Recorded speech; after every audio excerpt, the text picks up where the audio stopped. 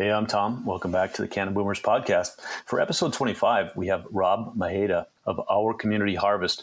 Rob is an interesting guy. He has a couple books about cannabis, general topic for education, but he's also really into cooking with cannabis, which for a lot of us, we kind of scratch our heads and go, well, how does that work? Do you put flour into lasagna or whatever?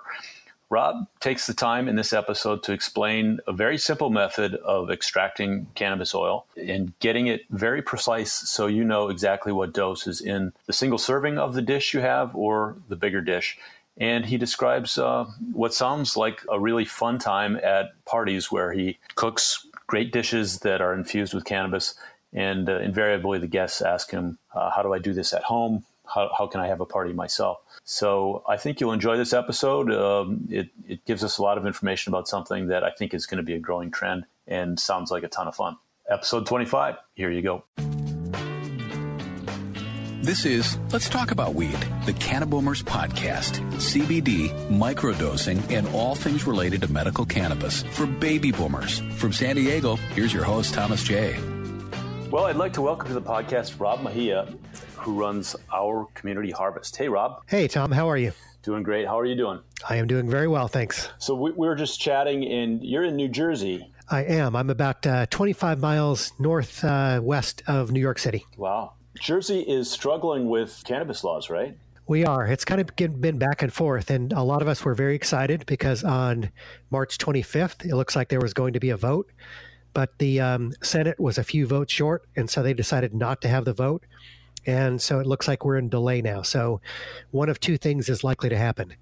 It looks like there might be another vote in May. If that doesn't happen, then it might go all the way until November with a possibility that it might go on to a public vote, which a lot of us are hoping doesn't happen, because if we can do this by legislature, like Vermont did, it gives so much more flexibility, and you can make changes in the program, you can make fixes. It is just so much more efficient than if we do it by public vote. Well, there's lots of learnings going on across the country with different states and different approaches. Fingers crossed that it goes well there. Yeah, and actually what's interesting is New Jersey could actually be a leader if we get our stuff together here. So two of the big things that would be very different than any other state is that from the outset, we would have expungement of simple possession, expunged from people's records. So we'd get some people out of prison, we'd clean up their records. That would be a very big deal. And then the second thing is they're also planning for consumption lounges. So they would be connected to the dispensaries, so people would actually have some place to partake, because if you go to, say, Colorado, unless you go to somebody's private residence, you can't smoke on the sidewalk, you can't do it in a federal park, you can't do it in a hotel, apartment, federal housing. So you're very restricted as to where you can partake, even though you can walk to a dispensary as an adult and get whatever product you want. Those are big things. I mean, in California, we're still struggling with a lot of rules that the dispensaries are kind of shackled with. And it's turning out to be more big business friendly than little guy friendly. So it evolves, but hopefully in Jersey, you'll take the right course. Well, we have a few of those issues with big business as well. So home grow is not going to be allowed, and that's a big deal for some people. And then also, at least initially, the licenses have gone to some of the bigger players, and there is a provision for micro licenses, but you still have to be pretty well financed in order to get one of those micro licenses, and those are only going to be about 10% of the licenses that are available. It kind of blows my mind that they wouldn't allow home grow. I mean, it's something you can grow on your balcony or in your backyard. It's just kind of amazing that they would prohibit that. At one of the cannabis meetings I was at, I asked the director of health, who's been running a lot of these and helping to set some of the regulations, and his response was that, people will sell the excess. And I thought, well, that's a response for someone who's never grown before, because it actually takes quite a lot of effort to grow and to grow so that you would have, quote, excess. Plus, by the time, especially if you're growing indoors, by the time you pay for your electric bill, your water, all the nutrients you need, all the time you put into it, it could be an inexpensive proposition. Yeah, I had a guest a few weeks ago talking about growing, and it does seem very simple and fundamental on the surface, but as with anything, there's a lot of nuance and subtlety to doing it right. What if people had excess and sold it to each other? I don't get the downside of that even. Yeah, what they would say is that, well, the product is not tested. But if somebody home grows, I mean, they know whether they've used pesticides. They know what they've done to make it a good product. So they could certainly let somebody who purchased it know about that. Let's shift gears and talk about Our Community Harvest. Tell me about what you guys do. Sure. So Our Community Harvest, the second part of the company name is a cannabis education company, and that describes exactly what we're all about. So we're very much about educating people about cannabis. And I like to say that we're interested in informing, not persuading. And so the way we go about trying to educate people through cannabis is, first of all, I did spend a couple years doing some pretty intense research, and I wrote a book that is really a Cannabis 101 book, and it's called The Essential Cannabis Book, A Field Guide for the Curious. And it covers the history of cannabis, both domestically and internationally, which is really intriguing. Covers some science, a little bit of botany, medical possibilities, methods of consumption, social issues. It has resources like annotated websites that people can go to. It has 70 bullet points. So even if you didn't want to read the whole book, if you read those 70 bullet points, you would actually get some pretty good cannabis knowledge. And then, because one of my passions is cooking, there's also a very good cooking section that will show people how to infuse oils, how to use microdosing as a technique, and actually how to do a cannabis dinner party. So all of that is packed into 184 pages.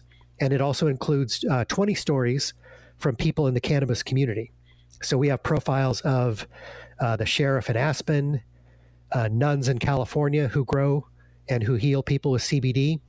We have medical patients. We have some really intriguing stories, because I find that once people find out that these stories come from people who are your relatives, your neighbors, people you may have gone to church with, people you play tennis with, that it really breaks down the barriers and you can see the possibilities of what cannabis might be able to do for you.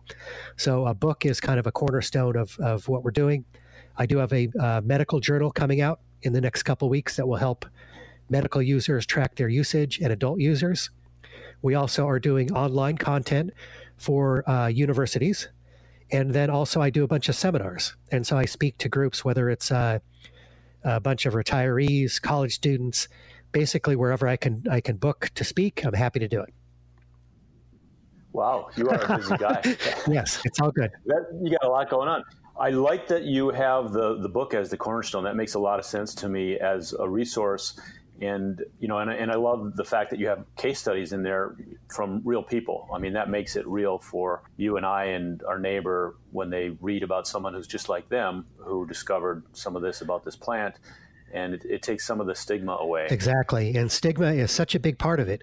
We've been taught all these lies for so many years, and it's become part of embedded in our culture that once you can actually open up somebody's eyes and say, you know what? Actually, between 1850 and 1937, if you wanted medicine, you could go to your pharmacist or your compounder. They would pull out their copy of the U.S. Pharmacopoeia, and they could make you some cannabis for a lot of different conditions. And it was accepted medicine, and big companies like Eli Lilly, Tilden's, Brother Smith, they all made it, and they all packaged it, and it was widely available. Yeah, our great-grandparents had access to it. Yeah, it's funny. And I love seeing those vintage bottles. Where can we find your book? Is it at It is Amazon.com. It's on Barnes & Noble, Target.com, Walmart.com, local bookstores, and actually quite a number of college bookstores. Wow, you've got quite a reach. Tell me, has the book opened doors for you? Do you have some measure of notoriety? I do. And what's interesting is I love it when people reach out and they'll say things like, I was reading your book and I have this particular question, or when is your journal coming out? Or how do I read a label on a CBD bottle, which is very difficult for some people. So I know that people are using it, they're reading it, and I think it's helping some people, which is fantastic. That makes me very happy. Our audience, I think, runs the gamut, but we started out saying we're for baby boomers, who people my age we had experience with cannabis 20, 30 years ago when we were in school maybe, and then a lot of us became social drinkers and didn't use cannabis as much. But now there's been so much science in the last 10, 15, 20 years that we know it is a legitimate medicine. We know we can do things like microdose. There's different ways besides, hitting bongs and joints. there is a lot of education among baby boomers, and I think all generations. Yeah, you're right. What's interesting is when I wrote the book, I kind of had my mom in the back of my head, and my mom is 80 years old. Mm-hmm. She's open-minded, mm-hmm. but also definitely skeptical. And so I thought, what I want to do is make this information accessible and make it brief enough and to the point, and also acknowledge some of the potential dangers that might be out there. So I try to give a very balanced view. But I do think that the book really is targeted towards primarily boomers, and then also people who might have knowledge about one part of the process. So I do find that some of the younger people who read the book, they know a lot about vapes because they've grown up with it. Oftentimes they'll know more about vapes than I will, or they might know about joints and blunts and things like that. But then they may not know about all the other consumption types that are available. They might not know a lot about CBD. They definitely don't know about cooking with it. So I think it actually hits hits a broad audience.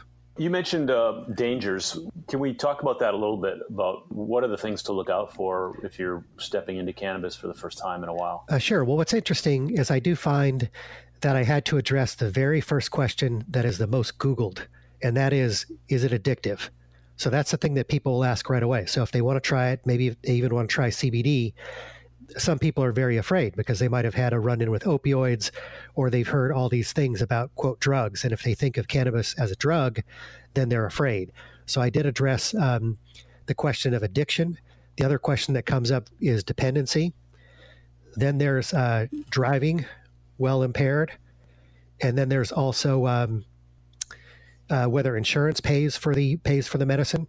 And then there's kind of the broad question of what about the kids? And you kind of have to get people to define what their concern is about children. So I do address each of those issues in the book. And then, as you said, sort of at the top, this is about informing, not persuading.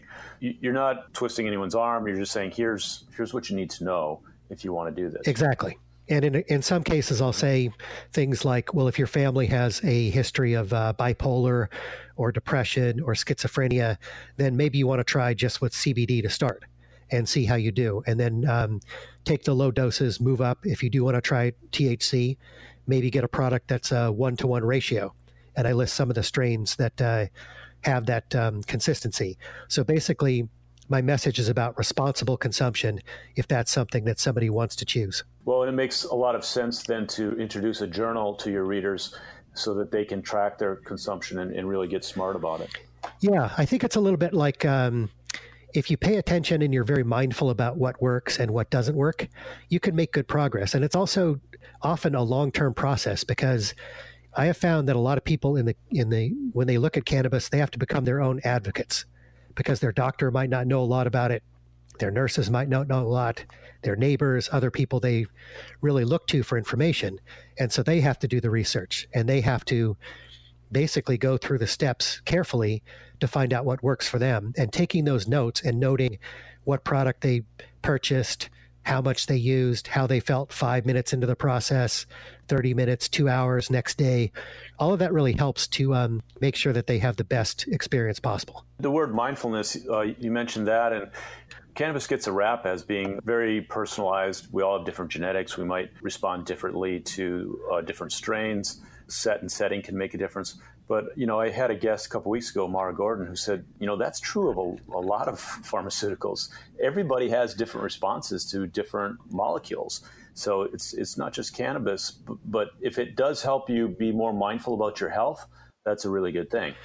That's a great point. And actually, I think especially for people who are boomers, that they are starting to look at cannabis as part of a wellness regimen, which I think is fantastic. And so I think they realize that you do need things like a proper night's sleep. You do need to exercise. You have to take care of your nutrition. You have to make sure that you have friends around you, because as you get older, social isolation is a big deal. And if people don't have a support system, friends to talk to, families, et cetera, it can take a big toll. So I'm seeing more boomers in particular that are adding cannabis to the mix, and they're using it as either sports recovery, or to help them sleep better, or to tamp down their anxiety, but really looking at it as more of a holistic product and process versus just using cannabis. You mentioned sleep, and that makes so much sense for a lot of people. It's such a foundational aspect of your health. And a lot of us, if we're anxious or, there's a lot of reasons for insomnia. Many of us might have, reached for a cocktail that might help you sleep, but that doesn't always work either. So here's, you can try an indica, try different strains and see if it helps you sleep. And from there, then you're more likely to wake up ready to work out, ready to have a good day, that kind of thing. Absolutely. There's some research that shows that the two biggest reasons that people will seek out cannabis, one is pain relief, and that also dovetails a little bit with people who might be using opioids, but we all get pain, and we all need to find out ways to take care of that, to mitigate it. And then also the second one is relaxation and sleep. There are so many people who have sleeping issues, and it's been found that cannabis certainly is a great pain reliever and definitely helps people to sleep. You mentioned cannabis dinner parties. I'm kind of curious about that and how you got into that and some of the aspects around that. Let's talk about that. Oh, sure. And that actually kind of dovetails into my story on how I got involved with cannabis in the first place. And that is, I was pretty typical in that I used during high school a little bit, college a little bit, but it really was not a big part of my life. And a few years ago, and I'm actually from a huge family. I'm one of 13 kids, if you can believe that. And from Denver. And so several years ago, my sister Teresa, who was in her mid-50s, healthy, exercised, ate well, she was not on any pharma, she got uterine cancer. And it spread pretty quickly. And she was put on a regimen of opioids to the point where she really didn't even know who or where she was. And then also she lost her appetite. And being a Mejia and growing up in such a big family, we always had a lot of us at the dinner table, and most of us are very good cooks. And so meals were such a big part of our life. And I felt kind of trapped because there my sister was wasting away and I couldn't feed her. I couldn't nurture her. And so that really struck me. And so one of the things that I learned how to do was to cook with cannabis, because I thought, if I'm in this position again and someone who I love is suffering like this, I'll be able to cook with cannabis for them, which I know is going to help their appetite. And so I actually learned with Chef Lori Wolf. And Lori's out in Portland. She's done 4 remarkable cannabis cookbooks, including one of my favorites called Herb, just Herb, which also has 200 amazing photos from her husband, Bruce, who's a professional photographer. So if you're interested, it's a good book. But anyway, so she was nice enough to show me how to cook with cannabis. And that's kind of how I learned. Wow, that's a great story. So my wife is a great cook. I'm not, but I watch her and I learn. I chop some vegetables for her and stuff. But she's got instincts I just don't have. But she knows that sweet and salty go together, and there's umami. And when you are using cannabis, what flavors are you infusing into the food? And I imagine it takes some trial and error to get the desired taste. And then how about the psychoactivity? How do you govern that? Great question. So there's kind of 2 parts to that. So the first thing is, one of the goals when you cook with cannabis is pretty much to mask the flavor. Some people don't mind the flavor. Some people actually like it a little bit. I personally do. But if you can kind of mask the flavor with complementary spices and dishes that go well with it, that's kind of the goal. So a simple example is, if you choose a sativa strain, which is kind of what you usually start your party with, because you want people to have energy, you want them to laugh, you want them their senses to be heightened so they really enjoy the food, the music. So you might pick something that has a kind of a lemon terpene with it and kind of a lemon flavor. And so if I'm doing that, I'm going to pick dishes that go well with citrus. And so maybe if my main course is fish, for example, I might do a fish and parchment, and I would use that kind of infused oil that has the lemon flavor to it to kind of complement the fish.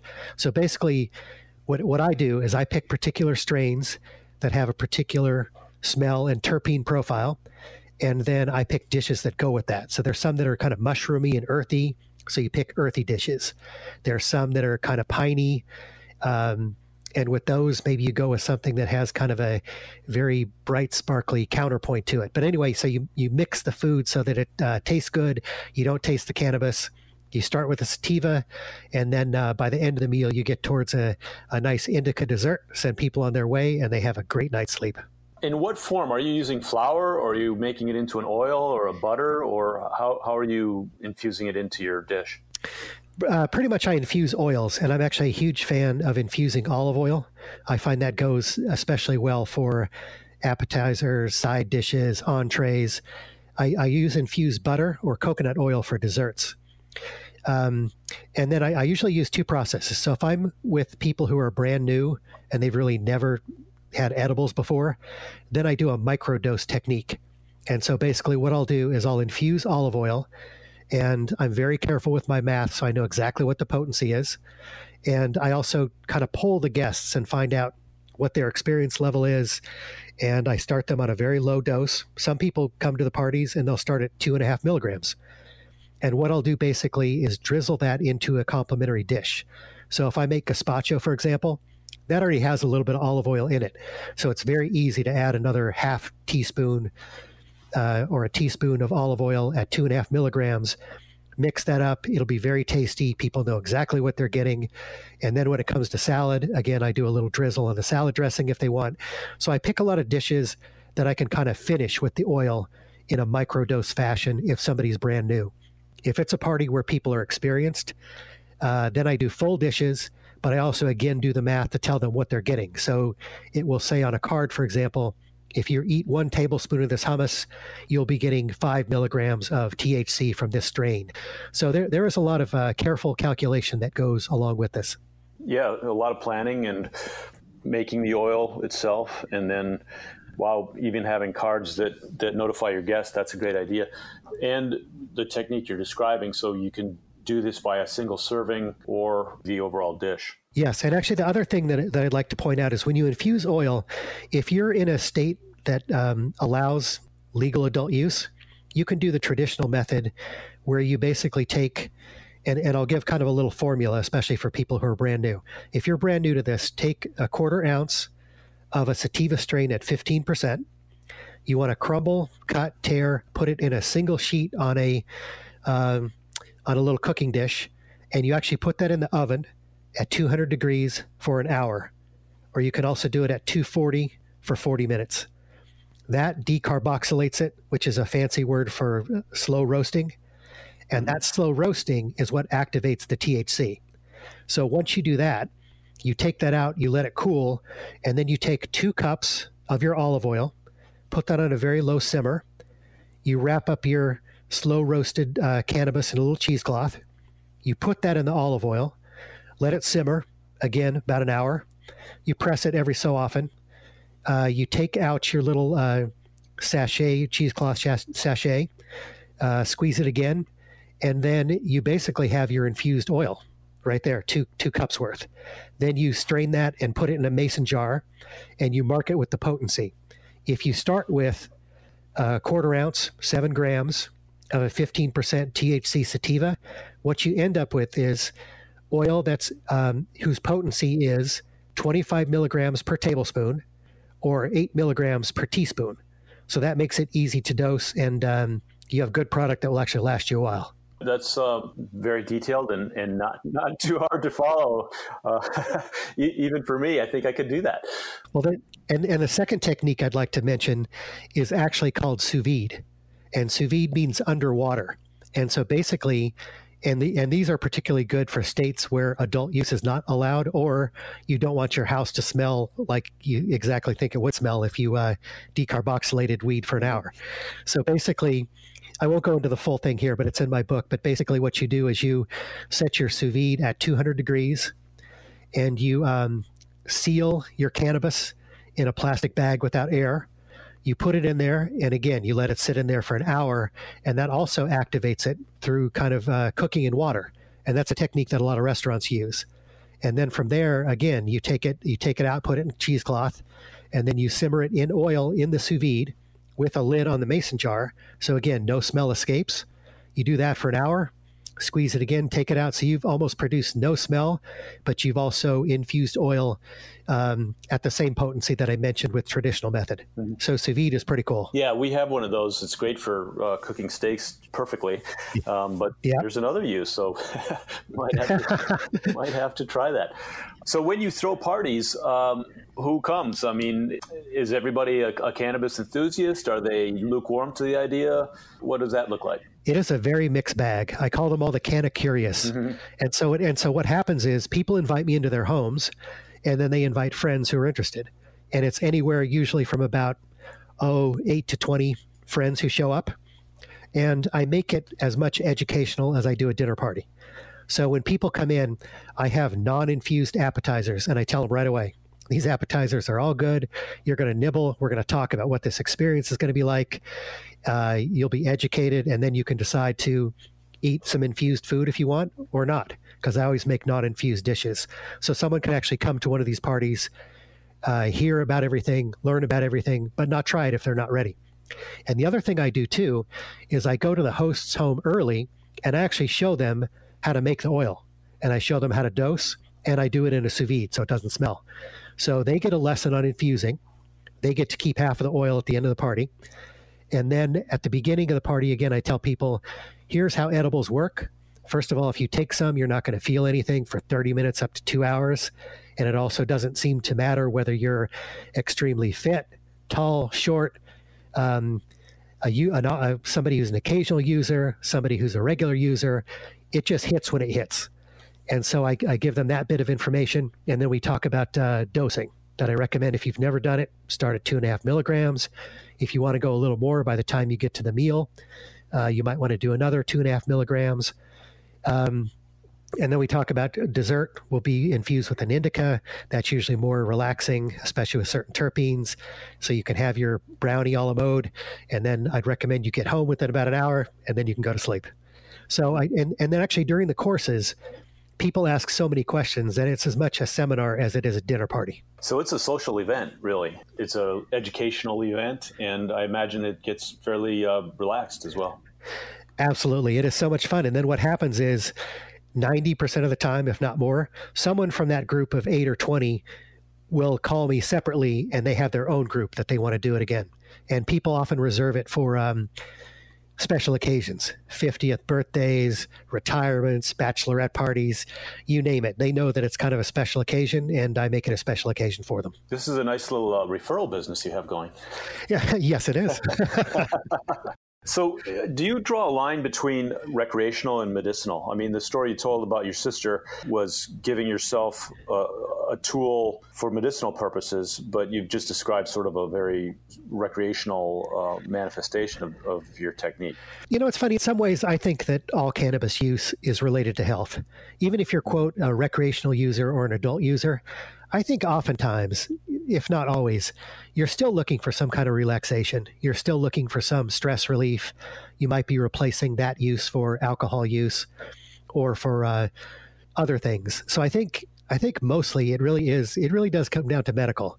And I do have, I'd say, a little bit more interest on the medical side, but on the adult use side, I really think it should be just treated like alcohol. And if somebody chooses to use it in whatever form they want, 21 and over, they're not hurting anybody else, go for it.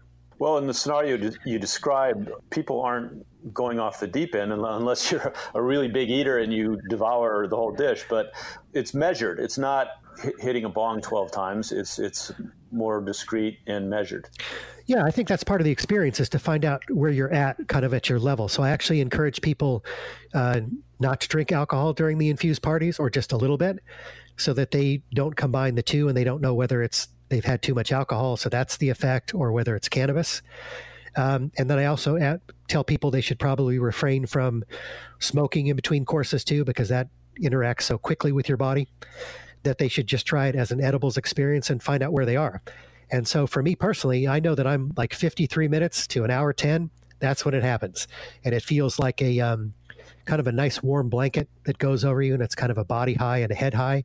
Very comfortable and safe. I've actually never overdone it because I started low. I know what my dose is. I know what my time is. And so it's always a good experience for me. Do you have favorite dishes? I do. I'm always I'm always a big fan of seasonal ingredients. Being here in New Jersey, I will say that once the tomatoes come in, gazpacho here is kind of unrivaled. So always a big fan favorite. I do like fish and parchment for small groups because it's a very fancy meal, but it's also very easy to do and easy to time and easy to infuse. I'm a huge fan of key lime pie and deep dish pizza. I make deep dish pizza all the time. Those all sound fantastic. So essentially, you're sort of a custom caterer. Yes, I definitely am. Oh, the other dishes I should mention too is Mexican food. Coming from a big Mexican family, I make homemade tortillas. I make Spanish rice. I can make enchiladas, rellenos, whatever. And Mexican food is really good for infusing. Uh-huh. Well, in San Diego, that's a large staple of my diet. So we eat a lot of burritos, and I'm going to have to try this. And the guests, it sounds like you make a lot of converts, you open some eyes, and you get good feedback. Yeah, we do. I mean, what's interesting is a lot of the conversation does turn towards CBD, I find, and that's either for individuals at the party who have some kind of aches and pains, or often they're asking for their parents or friends. And so it comes to a conversation about CBD, and then also there's a lot about sort of policy or what's happening in New Jersey, how many dispensaries are going to be open, what's the price of an ounce of cannabis, all kinds of just general questions about if this really happens, kind of what can I expect, where can I get it, how can I consume it. But I do find there are some kind of common themes that come up. I don't want to say this too loudly, but you're sort of underground right now, right? It's not quite legal there. It is not quite legal here, although we do have a medical program. And so the bulk of my clients are medical patients. And it's actually a big service to them to teach them how to dose their meals so that they can incorporate that into a healthy lifestyle. So I'm only a little bit underground. I really do try to keep things as transparent as possible, work with medical patients. They always get the product. It's not me getting the product. And then also when I do the adult use dinners, they are in Colorado, Oregon, I've done California, Uruguay, and Colombia. Wow. So you've taken the show on the road. Typically, you show up in someone's kitchen with a bunch of ingredients, and are you packing your knives and everything when you go off to Uruguay? No, I don't pack any knives. Although, and I do use the kitchens that are available to me. And every now and then it does get a little tricky because some kitchens have limited pots and pans or whatever, but I'm also pretty creative.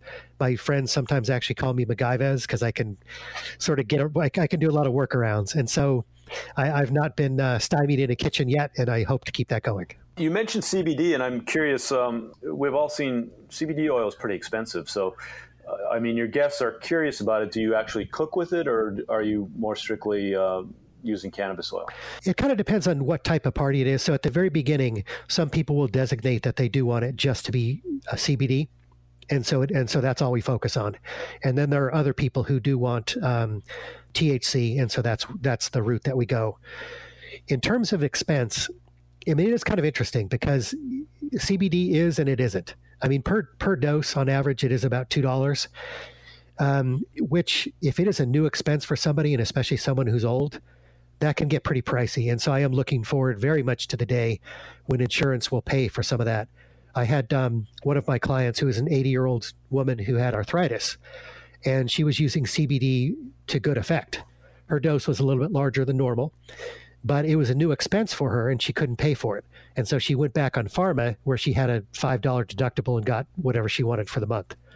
And I thought that is such a shame that has to happen. Yeah, when you have a plant-based alternative to something that is readily available.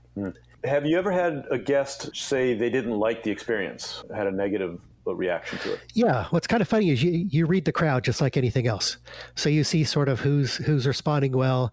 Every now and then you'll see somebody who looks a little startled or looks a little uncomfortable, and you know that person is probably having a bad experience.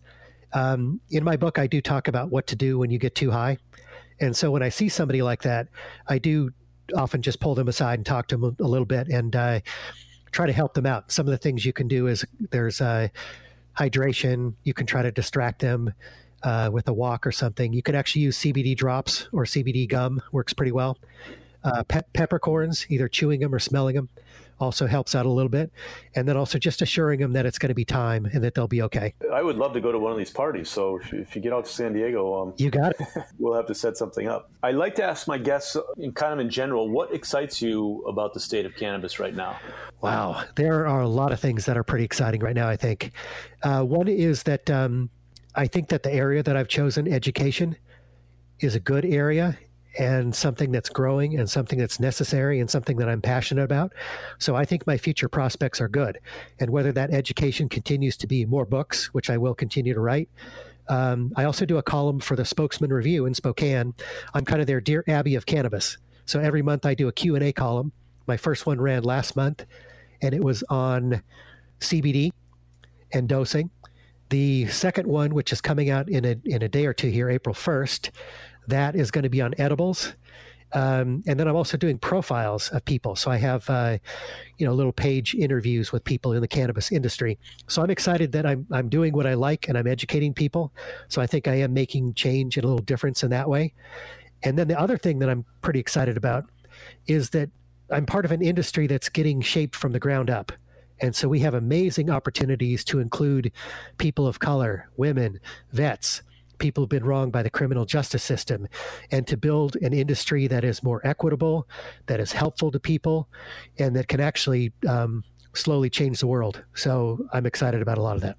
I'm aligned with you on a lot of that. I mean, the opportunity to spread the word about, as you said earlier, something that has been kind of misrepresented for almost 100 years now, and really get the truth out there and remove some of the stigma is such an exciting thing. I know you're on Twitter. I've seen you there, and we'll continue to share some of your stuff, and especially your column in Spokane. You're on both coasts, so that's great. Yes, trying to expand my reach as much as possible. And my website is ourcommunityharvest.com. And the one thing you'll find there too is if you're a cook, there's actually a dosing calculator. So if you can't get flour that's at 15%, you can actually get at whatever percentage it is, and you plug in the numbers, you plug in the servings, how much oil you're making, and it will tell you the potency. So I worked with this on another chef, and I'm actually kind of proud of it. And I think it will be very helpful for people, because I have to say, the first couple times when I was doing this and trying to figure out, all right, so this strain is 18.2. So what does that mean at the end? I got to tell you, it's a lot of steps to get there, but now there's a calculator on my website. That's an awesome resource. Yeah, so I guess we should mention, I mean, if you're home growing, you would have to test your harvest to see what the percentage is. But if you're in a legal state, it's going to say on the packaging what that percentage is, and that's going to factor into your processing, right? True. I mean, the one thing I have found about people who home grow, often they don't test because there are not a lot of resources for them to test, which is kind of a shame. When I was in Uruguay, they had this convention, and they had this awesome truck that pulled up, and people lined up, and they had their home grow. And for $20, what you did is you gave it to the person in their mobile lab. They tested it, and then you got your results back in 10 or 15 minutes. So inexpensive, accurate. And I thought someday in the U.S. that will be so nice when we have home grow, and you can have a truck that will pull up, test your product in the front window, and then maybe sell tacos out the back. Yeah, I love that idea. Now, Uruguay went legal a year or two ago, right? Yeah, they've actually been legal. I think they're going on like 4 years now. But what's interesting is when they started the program, their president, Jose Mujica, was very much behind it. And so he developed a program where the product was very inexpensive. It was like $1 a gram. You could buy 40 grams a month at a local pharmacy. But what happened is a lot of the pharmacies couldn't sign on because they were tied to the American banking system. And as we know, American banks are tied to the FDIC, federal. And so federally, cannabis, even CBD, if you look at it in some ways, is still illegal. So that really slowed down everything that was happening in Uruguay.